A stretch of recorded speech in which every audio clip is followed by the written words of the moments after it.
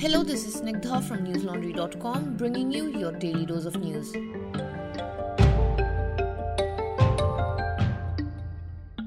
Today is Tuesday, the 19th of January. India reported a little over 10,000 new COVID-19 cases in the last 24 hours, which is the lowest spike in a single day since the second week of June. 137 new deaths were recorded, taking the total number of deaths to above 1,52,000.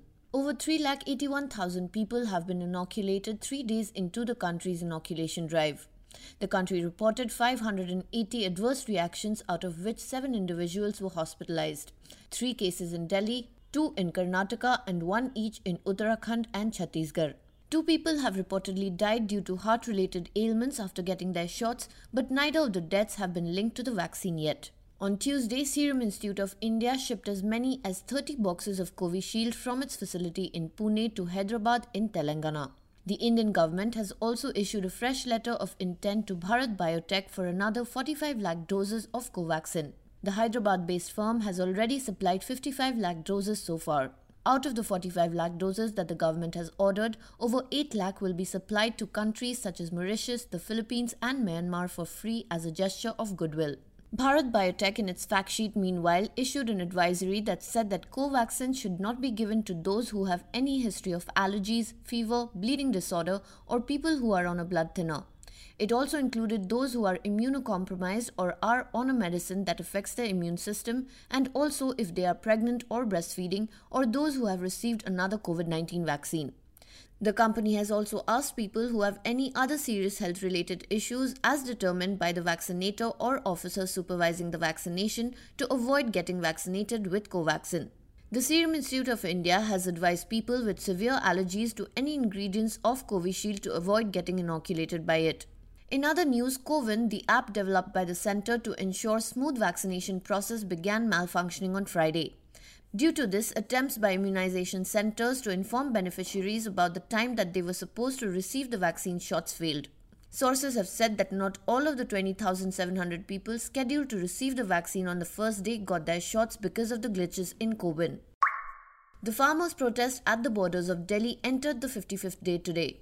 Thousands of farmers, especially from Punjab and Haryana, are staging a sit-in protest along the Delhi borders. Through the protests, which started on November 26 last year, the farmers are demanding a complete rollback of the new farm laws and a legal guarantee on the minimum support price or MSP. The recently appointed Supreme Court committee, which comprised of members who have openly shown support for the new farm laws, met for the first time today. The Apex Court on January 11th had stayed the implementation of the 3 laws till further orders and appointed the 4-member committee to resolve the impasse. One of the members, Bharatiya Kisan Union President Bhupinder Singh Maan, had recused himself from the committee. The farmers had respectfully but outrightly rejected the committee, raising questions about the committee members and their pro-government inclinations. A key committee member, Anil Ghanwat, said today that members of the Supreme Court appointed panel will not let their personal views on these acts come in the way of their deliberations with various stakeholders. The 10th round of talks between the government and representatives of the protesting farmers, meanwhile, has been pushed by a day to January 20th, with the centre saying that both sides want to resolve the stalemate at the earliest, but it was getting delayed due to involvement of people with other ideologies. Congress leader Rahul Gandhi, meanwhile, alleged today that the centre's new farm laws are designed to destroy the agriculture sector. He asserted that the only solution to the farmers' issue is to repeal the legislations. In other related news, condemning the NIA notices to several farmers and their supporters, Punjab Chief Minister Captain Amarinder Singh said yesterday that such arm-twisting tactics would not weaken the resolve of the farmers to fight for their rights and their future. He said, and I quote, "Do these farmers look like secessionists and terrorists?" Unquote.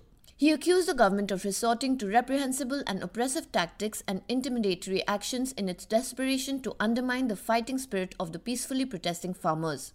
Yesterday, the Supreme Court had said that the proposed tractor rally on Republic Day by the protesting farmers, which the centre had said would become an embarrassment to the nation, is a law and order matter. The top court said that the Delhi Police, which functions directly under the Union Home Ministry, is the first authority to decide who should be allowed to enter the national capital. On January 11th, Attorney General K.K. Venugopal had told the Supreme Court that Khalistanis had infiltrated the farmers' protests along the Delhi borders.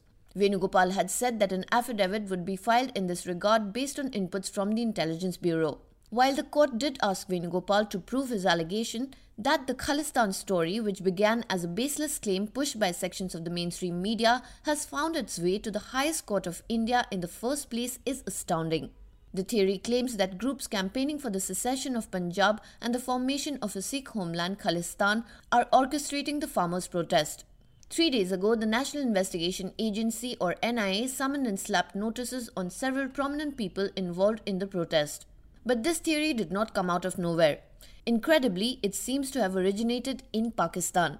And sections of the Indian media, Hindutva groups and even the Bharatiya Janata Party picked it up unquestioningly. That was an excerpt from my colleague Nidhi Suresh's latest media report on how sections of the media and the BJP have peddled this conspiracy theory for 2 months now without offering a shred of concrete evidence. It is titled, Pakistan's ISPR made up a story of Khalistani hand in the farmers' protest. Indian media lapped it up. You'll find the report on our website newslaundry.com. And before I move on to the next news story, here is a small request for you. After you're done listening to this podcast, please do spare a few minutes to check out our website and all the ground reports that we have been publishing. Give them a read, and if you're satisfied that we're doing a good job, please do consider subscribing to News Laundry.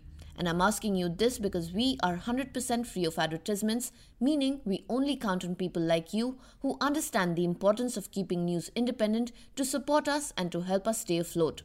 So go to newslaundry.com and hit that subscribe button on the top right corner. A monthly subscription costs as low as 300 rupees only. The following news story contains details of violence. Please consider this a trigger warning. 3 people were detained today in Mahoba district of Uttar Pradesh for allegedly raping and killing an 18-year-old girl whose body was found hanging from a tree. The 3 accused, identified as Rohit, Bhupendra and Tarun, have been booked under charges of rape and the SC/ST Prevention of Atrocities Act based on a complaint filed by the girl's mother. The police said that the victim was allegedly gang raped and murdered by the 3 men who had been harassing her for a while. The girl, a class 12 student, had gone to buy groceries on Saturday last week but did not return home. The victim's family has alleged that she was being harassed by a youth in her locality. At least 40 people have been arrested in Gujarat's Kutch district after 3 cases were filed to look into the violence that occurred day before yesterday. Several people were injured in the clash that broke out between members of 2 communities on Sunday evening. The violence occurred during a rally organized by the Vishwa Hindu Parishad to collect funds for the construction of the Ram Temple in Ayodhya. After the incident, the body of a man was found about 200 meters from the clash site. The police are trying to ascertain if he was killed during the violence. One of the complaints filed by a cop who was injured during the incident says, and I quote, "Loud religious slogans were raised that provoked another community, leading to clashes with swords and sticks and arson." Unquote. The local superintendent of police, Mayur Patel, said that the police had to use tear gas shells to control the situation. According to an exclusive report by NDTV, China has built a new village consisting of 101 homes in Arunachal Pradesh, about 4.5 kilometers within Indian territory. The news organization reported the matter citing satellite imagery from Planet Labs, a private US-based imaging company. The village is located on the banks of Sarichu River in Upper Subansiri district, an area along the line of actual control. This was the same area where 5 people were detained by Chinese troops last September. Comparing the 2 satellite images provided by Planet Labs, NDTV reported that the village had been built sometime in the past 15 months. The first image from August 26, 2019 did not show any construction activity, while the second from November 1, 2020 depicted the village with dozens of rows of small and medium-sized structures and roads. In a guarded response to the questions sent by NDTV, the Foreign Ministry did not challenge the satellite images. The ministry said instead that it closely monitors all developments affecting national security and acts to safeguard territorial integrity. It added, and I quote, "Our government too has stepped up border infrastructure, including the construction of roads, bridges, etc., which has provided much needed connectivity to the local population along the border." Unquote.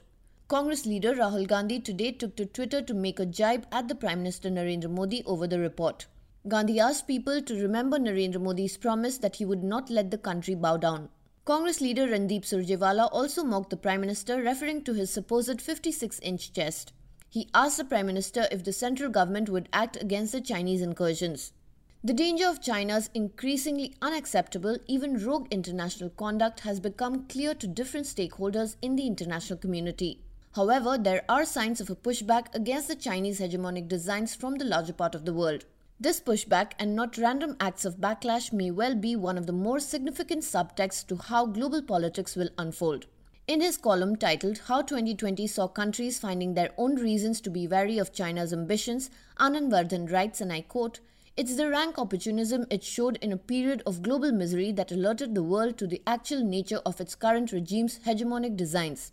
While it sought to consolidate the economic edge that it had after belatedly acknowledging the nature of the pandemic, its military adventurism against neighbors like India was timed to drive home the advantage." Unquote. You can read the complete article on our website newslaundry.com. And now for some international updates. COVID-19 has infected over 95.6 million people around the world, out of which more than 2 million have died.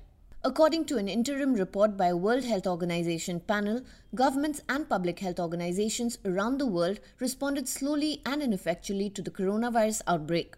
The report, which is an early blueprint for accountability, questions the faulty assumptions, ineffective planning, and sluggish responses that helped fuel the pandemic.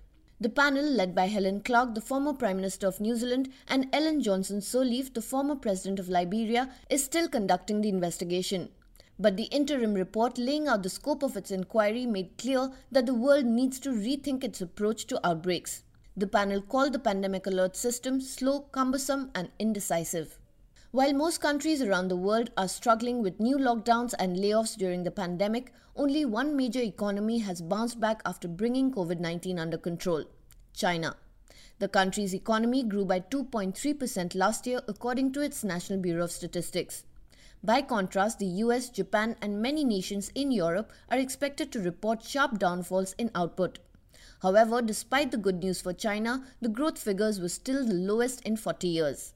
Meanwhile, Australia's Health Secretary has said that the country was unlikely to fully reopen its borders in 2021 despite vaccination efforts and pressure from the tourism industry. American President Trump, on the other hand, ordered to end the ban on travelers from Europe and Brazil that had been aimed to stopping the spread of coronavirus in the US that has seen more than 400,000 deaths so far. Trump's move was quickly rejected by supporters of President-elect Joe Biden, who said that he will rescind the decision when he takes office tomorrow.